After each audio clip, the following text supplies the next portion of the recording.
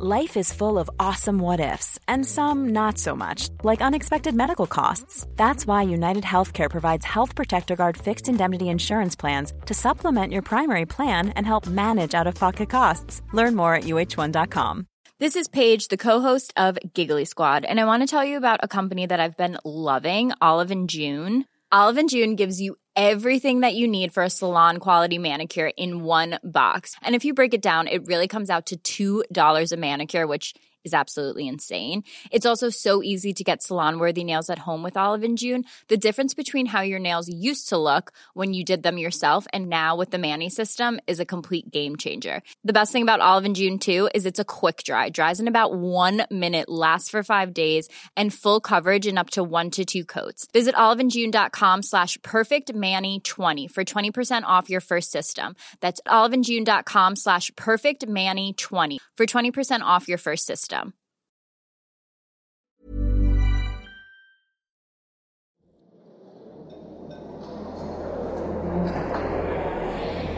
was thinking, okay, if I do this one, I can't go through another 4 years of doing this thing. It's too fucking stressful. There are upsides to being a spy. That thing about being the only person in the room who's in on all the secrets. I know Rob Moore got a little kick out of that sometimes. You know, this document, frankly, is literally me going like that to my career anyway. But actually, I may get away with it. They may not know. But the downside is that the stakes are high. It doesn't matter if you're a military spy or a corporate one. When someone catches you spying, you know what to expect. It's not just going to be punishment. It'll be something more like vengeance. If someone rings you up and says someone that you've regarded as a friend for the last 4 or 5 years is a spy, would you believe it? I didn't believe it. I absolutely did not believe it. Like, I couldn't understand where that was coming from. He's actually caused a lot of harm. I don't want to have it. I just don't ever want to see him again. When Global Witness give Rob that command to out himself as a spy, I can understand why he feels sick. There'd been a dash of bravado when he compared himself to Agent Zigzag, the double agent, in the restaurant just a few weeks earlier. That must seem naive and badly judged. Now he finds himself standing at the edge of a cliff, waiting to discover if the people he deceived over years would find out the truth.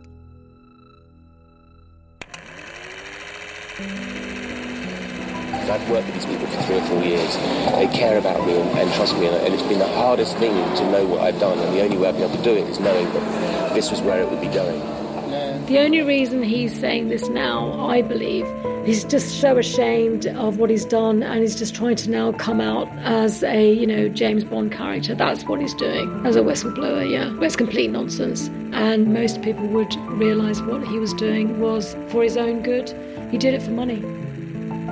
In all of Rob's pleas to Global Witness to keep his secret, to keep him safe, there's an acknowledgement that he's got a long way to fall if his plan doesn't work out, and a reason the drop looks scary. When Agent Zigzag's German handlers bundled him out of a plane over England in the Second World War to do his spying, at least they gave him a parachute. When Global Witness give Rob a nudge in the back, he soon finds out he's got nothing.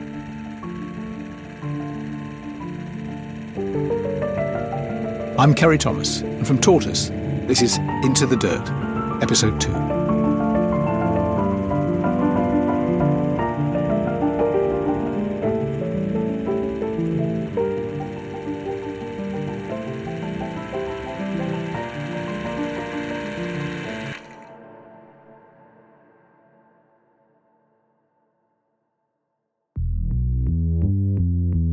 It's early August 2016 when Global Witness write to Rob, telling him to come clean.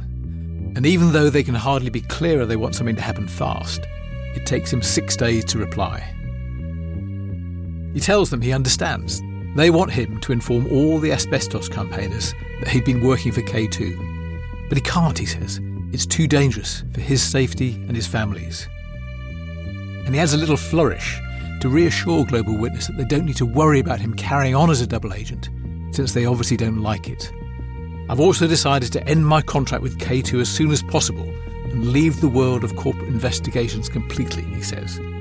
He'd only stayed on because he thought he was on the verge of discovering something important that would help the campaign, but he was very nearly there. If that's what had happened, if If he really meant it and Global Witness had allowed Rob to walk away from corporate investigations, it wouldn't have been a get-out-of-jail-free card. His past, undercover, could still have caught up with him one day. But it might have saved him from the terrible fall he was about to take.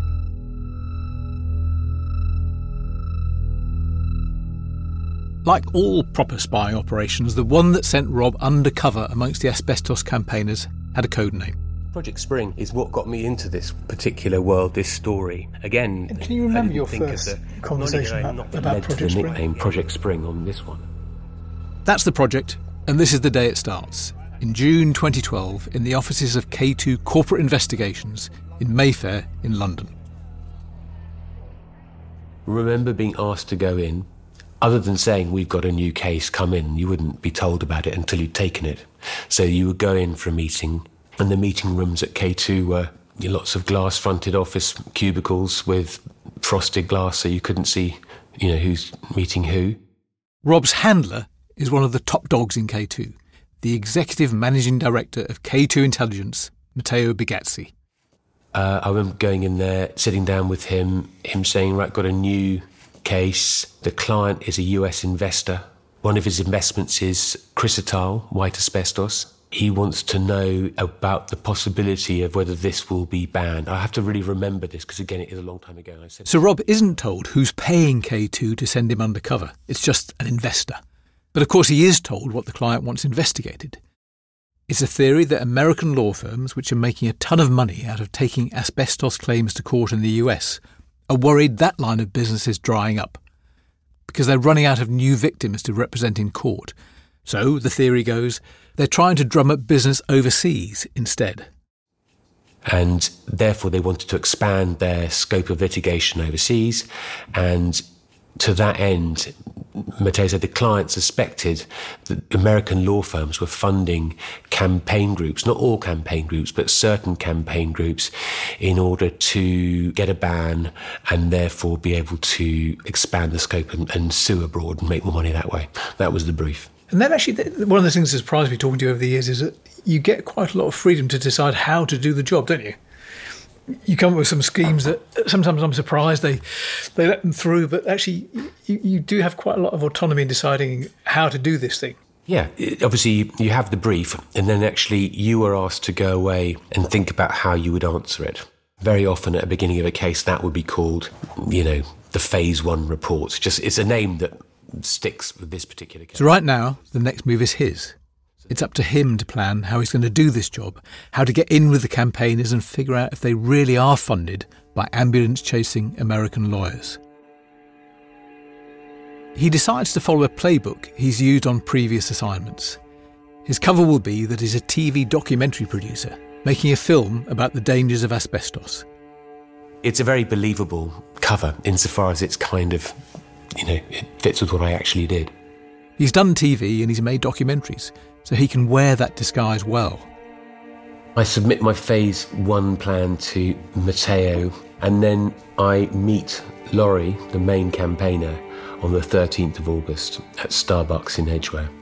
He's given a target, a hero to the asbestos campaigners called Laurie Kazan-Allen. She's in London, but her brother is one of the American lawyers K2 are pointing the finger at. He chooses a method. He emails Matteo Bigazzi to say he's going to get close to Laurie in the most genuine and heartfelt way possible. And he sets off. Not a double agent at all at this stage. Even Rob wouldn't claim that. Just a plain old corporate spy starting out on another job, heading into an unknown world. I probably knew as much and as little about asbestos as the next person before Rob Moore came along. It wasn't new news to me that it's lethal, and I'd have assumed, confidently I think, but I wouldn't have known the details, that it's banned in the UK. Take Cape Asbestos in East London.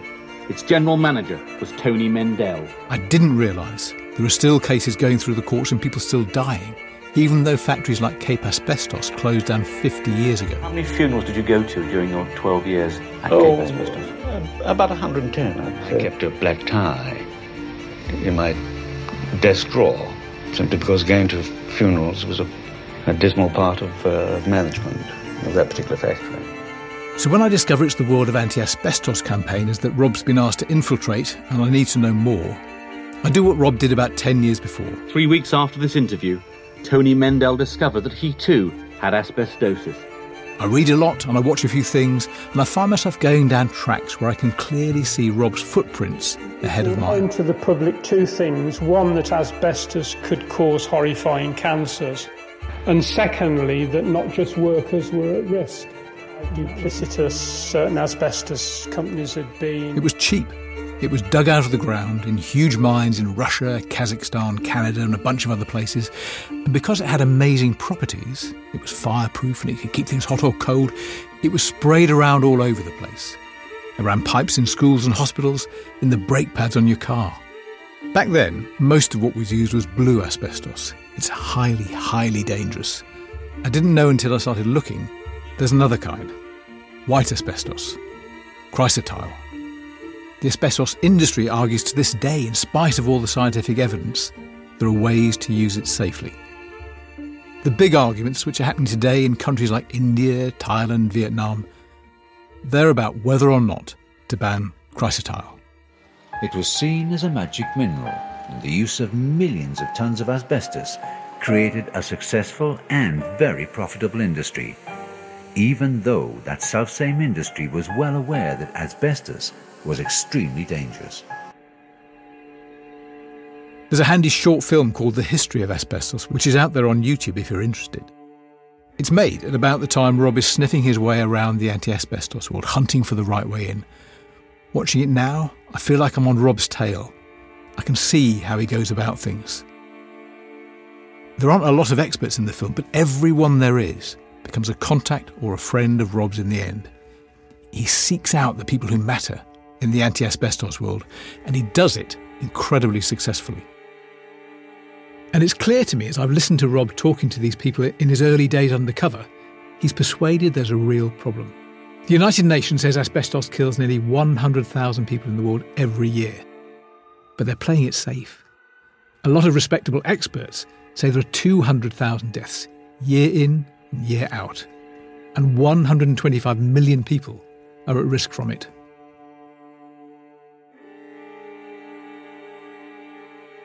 And there's a hat tip in the film to a game-changing documentary about the dangers of asbestos. One of the most significant programmes was Alice, A Fight for Life, which dealt with that film becomes a sort of North Star to Rob, because it's so raw and powerful.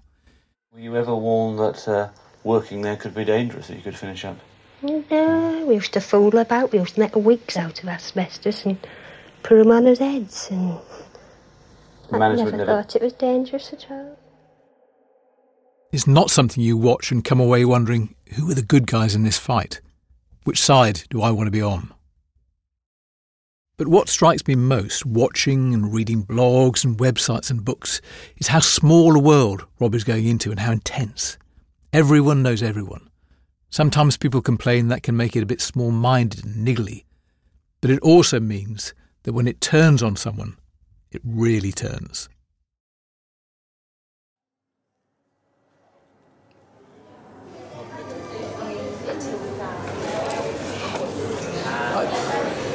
So why here, Rob? Why here? Well, this is the Starbucks that was nearest to Laurie's house. As soon as the asbestos job comes Rob's way in June 2012, he really sets about it. He reads a lot. He loves the fact that he can lie around on a beach in Greece doing his research and get paid for it.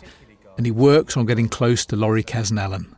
She didn't want to meet at her home because she's rightly private. I think I even got the sense that she wanted to... She was particularly guarded. She didn't know who I was. So Rob's got a golden rule. Never cold call someone you really want to speak to. Always get someone they trust to open the door. So that's what he does with Laurie. And it's part of the reason it takes a couple of months from when he's given Project Spring until they meet face to face. So this was just a classic approach method. Go to someone, ask them about something, they'll recommend you to Laurie, and then you can phone up Laurie and say, oh, this guy recommended I speak to you about this. It's 10 years and 2 months since the last time Rob was in this Starbucks. That was in 2012 when he came to meet Laurie Kasdan-Allen. Are you nervous coming into a meeting like this? Are there nerves? Not a meeting like this particularly. It wouldn't be over the top to say she's loved by a lot of the other campaigners. Not because she's a firebrand. From what I've seen, her style is more gentle persuasion than fighting talk. But because she's tireless and she helps people out. I mean, I've been in far tighter situations, yeah? Now it's late in 2022. I'm not suggesting she's going to attack you, but it's still... You're coming to deceive her, aren't you? That's at that point. Yeah, at that point I'm coming to... deceive her... It's such a big word. Because to what level? To be somebody you're not, and that's a... Oh yes, the great beginning lie. Yes, there is that. But my intentions aren't... That doesn't equal it all the way down the line. I'm set on undermining her or set on that. I am trying to find out the truth behind the central allegation. The allegation that rich American lawyers are funding anti-asbestos campaigners as a front. First impressions of Laurie? Not what I expected. I think I was expecting to find someone who was much more someone who might be a kind of more glamorous. I expected her to look wealthier if she was a front for this billionaire lawyer. Here in Starbucks in August 2012, Rob and Laurie Kasnallen talk for 3 hours. He's on the road to establishing the kind of relationship he promised K2. But I guess she was someone who was humble and to an extent, I guess, and I don't know whether I'm reading this into it as I got to know her, I'm reading back, but, like a vulnerable person, I would say. After he meets Laurie, Rob sends a long report back to Matteo Bigazzi at K2. He says Laurie might be on what he calls a sincere and selfless quest for justice. But on the other hand, he's discovered that she did do some work on asbestos for her brother, the lawyer, a long time ago. So maybe there is something to that idea that her brother is using Laurie. Rob leaves that open. The report is more than 30 pages long and there's a lot of padding in it, but there's also all kinds of detail about how Laurie thinks and how the campaigners operate.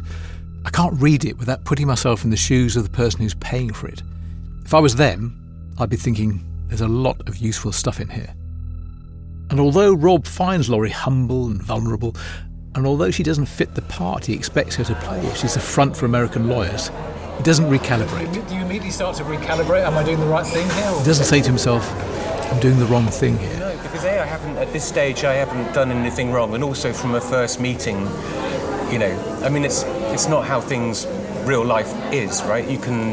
Someone could be just doing a very good impression of like me doing it with someone. I might appear like a very sincere person, but I might be this, someone who in fact has got really malevolent motives. So in my mind, I can hear Laurie shouting at Rob, "You were doing something wrong." Even then. I'd love to speak to Laurie Kasnallen about Rob, and I have tried, but she seems to have taken a vow of silence about him. She and Rob became really close, and people have told me she's so wounded by what he did that she won't talk about him for her own peace of mind. But Laurie isn't the only campaigner who comes to think of Rob as a genuine friend. There's Krishnendu Mukherjee as well. One of the things Laurie says to Rob in that first meeting in Starbucks is he must meet him. I thought he was a very enthusiastic and very personable person. You would very quickly feel relaxed. He puts you at ease. He very quickly started using phrases like, "I love this about you." Close friends and family of Krishnendu's called him Tublu, one of those affectionate, diminutive names which Rob uses to this day.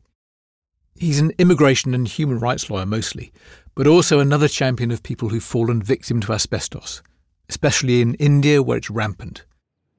I meet him on a bright day back in February in a park near where he works. The sunshine's a surprise and the birds are making the most of it. At the same time, unfortunately, I began embarking on a very painful and messy divorce. And Rob was available. He himself had gone through a divorce, and he very quickly became, a confidant and somebody that I really turned to you do feel very low. And he did say, well, look, it will get better. I promise you it will get better. And whatever, he's done in terms of working for the asbestos industry, I will always be thankful for that support that he gave me during that period. It's interesting. So you, even with all that's happened since, you still look back on that as a sincere friendship, a genuine thing that isn't totally spoiled by what you now know about what he was doing. Well, I don't know what his motivations were in befriending me. And yes, I don't want to go through life just being completely cynical about how people behave. I'd like to think that the friendship that he provided and the support he provided wasn't purely for his professional purposes, that there was actually, a genuine friendship there.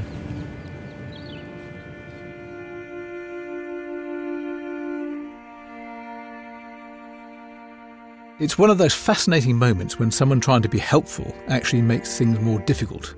Not just in one way for Rob, I think, but two. For a start, there's the promise to K2. Rob said he'd get close to Laurie in the most genuine and heartfelt way possible. I assume he'd have used the same tactics with the other campaigners like Krishnendu as well. And here he is, doing exactly what he promised. And then there's the question of what I'd do or what you'd do if you met someone as open and generous as Krishnendu. Because for the whole 3 years they were friends, Rob never told him the whole truth. Why would you do that? Rob has an answer to that question, of course. I don't know if I can find the exact date when I had the Damascene moment. The Damascene moment, the conversion on the road to Damascus. Except it's not quite that. I made the decision in a single moment, but I can show you guys the path to it. And that comes not just with me, but the people that I would really love you to talk to. Rob's on a Zoom call, and the conversion he's talking about is the centre of his whole story.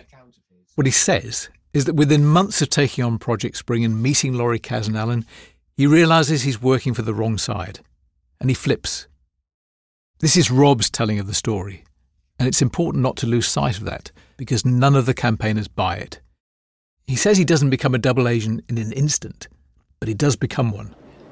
So if you can turn, as long as you don't cause harm, if you turn poison into medicine, that's one of the sole purposes of being a human being in Buddhism, right? Is to actually be the thing that changes. So I took it on as maybe this is something that I can do something valuable in. And that might be the thing you have to think, do I really believe him when he says that? Which I understand, because I'd be thinking the same. He was always concerned about the ethics of what he was doing.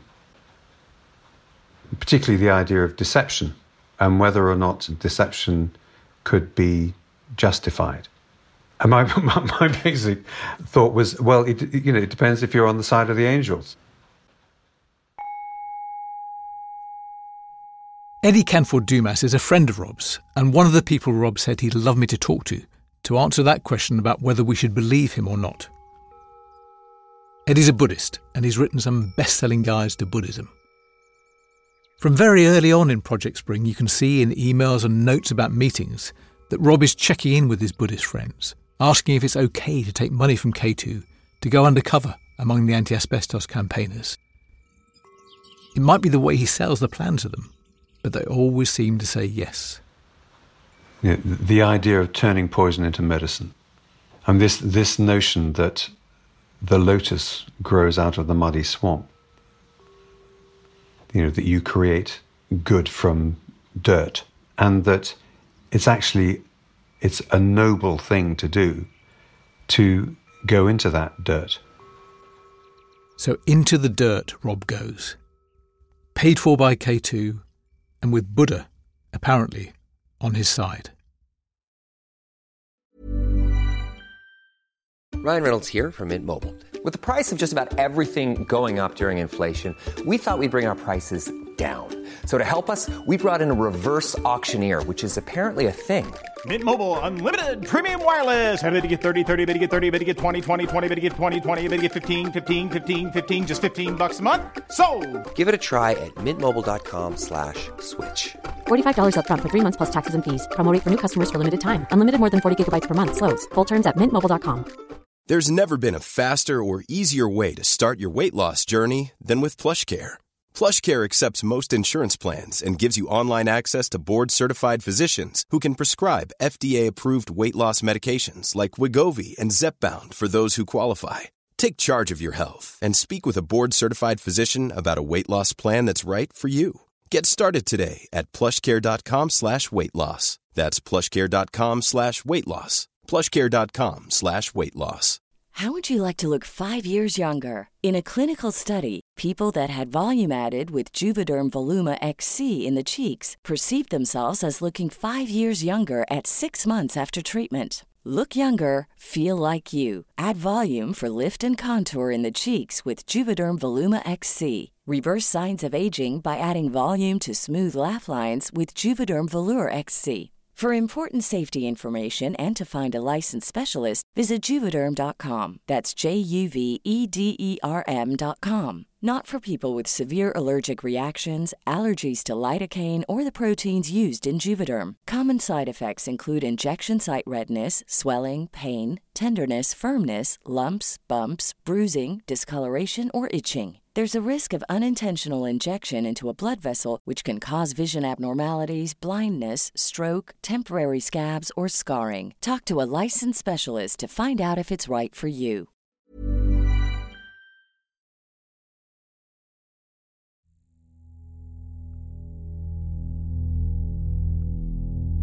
All the while, as he goes deeper and deeper into the anti-asbestos world, Rob is building his networks, seeking out all the top contacts.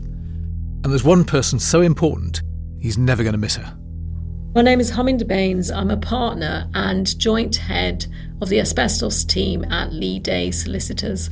The anti-asbestos world is made up of campaigners, academics and lawyers. On paper, they might look like 3 separate tribes. But they're not really, they're one. They've got the same enemies, they want the same things, and they need each other. So the best way to think of Harminder, I think, is that she's a campaigning lawyer. If you've been hurt by asbestos in this country and you want to do something about it, you might start by going to a campaign group or a union. But you're going to end up with Harminder, almost certainly. She's been the go-to lawyer for asbestos claims for years. For a long time, it's a straightforward professional calling, until it knocks on her door at home. My dad is always somebody who he never sat down. He had lots of energy, always running around, always doing something. And I knew instantly, because when I came home, he was actually lying on the sofa. And I thought, that's a bit odd. And then he got a cold. And I just immediately thought, this is exactly how a lot of my cases then, my clients were being diagnosed. They would basically say, well, we've had a cold for a few weeks, which I couldn't shift. They would then go to the doctor, who would say, well, hang on a minute, take some antibiotics. Then they were told a little later, oh, you got fluid in your lung, go and have it removed. As soon as I saw my dad lying on the sofa and he had a cold, I just thought, crikey, this is a bit odd. And lo and behold, he was diagnosed with mesothelioma.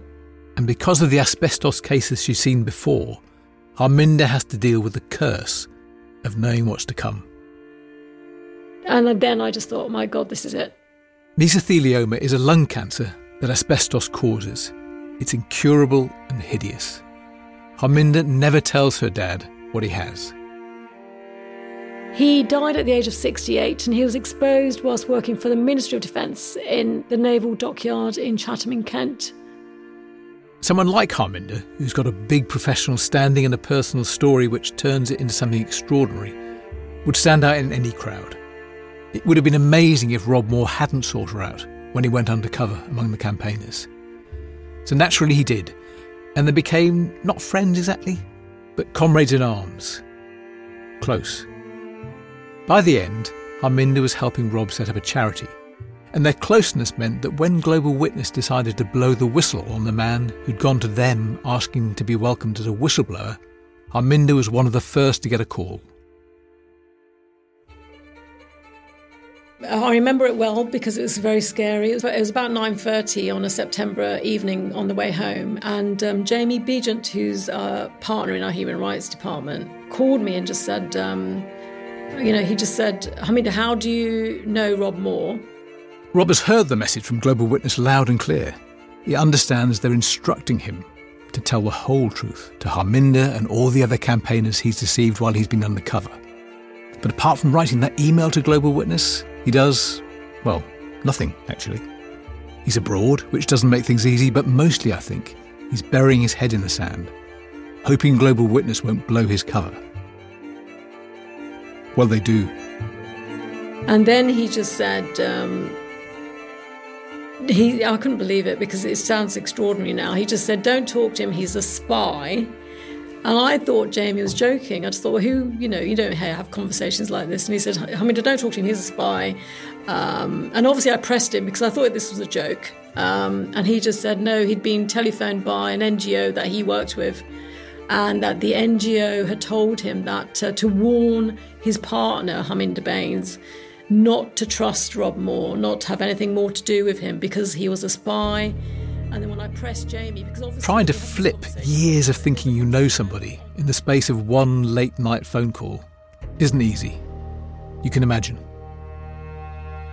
But eventually, once she gets through not believing, Harminder stumbles into a darker spot.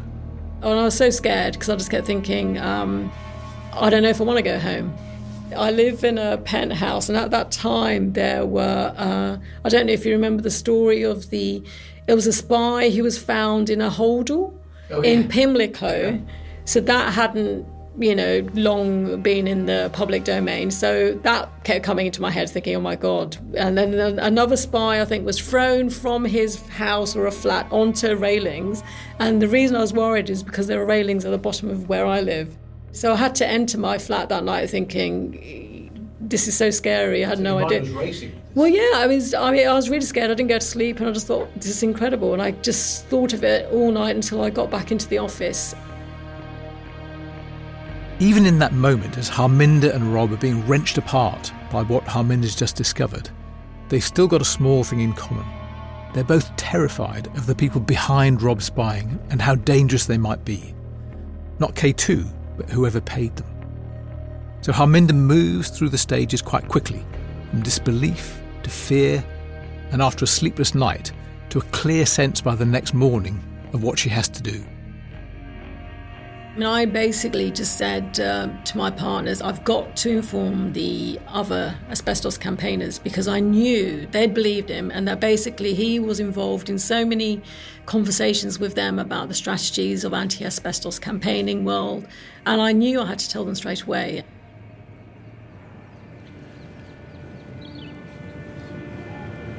I absolutely did not believe it. Like, I couldn't understand where that was coming from. It seemed to me that either there was some confusion or somebody was trying to vilify him for their own purposes. And your instinct was to pick up the phone to Rob and sort this out, or was that not possible? Well, he was in Washington at the time, and he rang me. I said, Rob, I think this is the exact words, Rob, there's allegations that you're working for the asbestos industry. And he said, it's absolutely true. And I was like, what do you mean it's true? He said, well, I've been working for the asbestos industry for a number of years. And so I was lost for words. All I could say was, well, you'd better come in and explain yourself. And that was the last time I spoke to him. And from there, the networks light up. Calls go out, messages and emails all across the UK and then to the United States, to Canada, India, Thailand and who knows where after that. You won't believe it. We've had a spy in the camp. It's Rob Moore.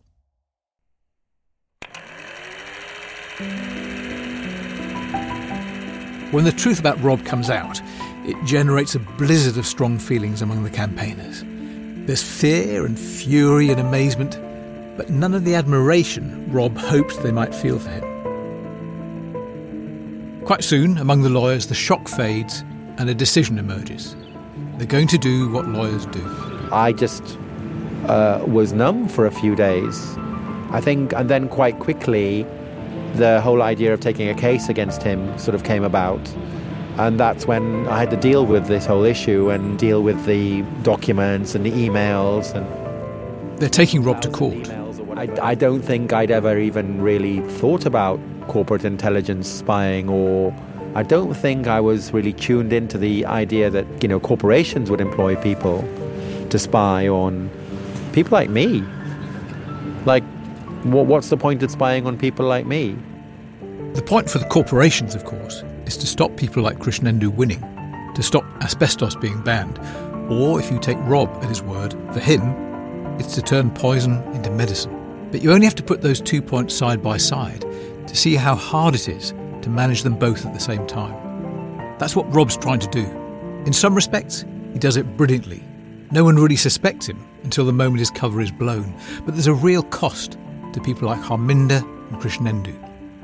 No amount of what Rob calls medicine is ever going to make things right for them, especially when they find out just how far he'd got inside the anti-asbestos campaigns. Coming up on Into the Dirt. I'm trying to avoid saying anything about Rob Moore. I don't want to... We're going to get there. Yeah. Don't worry. I'm a TV producer from London, and I'm developing a documentary about the way that... I then get to hospital. By this stage, I'm actually going crazy, and I'm fighting with doctors, which I just don't do that. We need this intrigue to actually get to where we wanted on asbestos. I'm leaving Rob, I'm getting out. These guys are working for all the bad guys. And I said, I'm going to stay.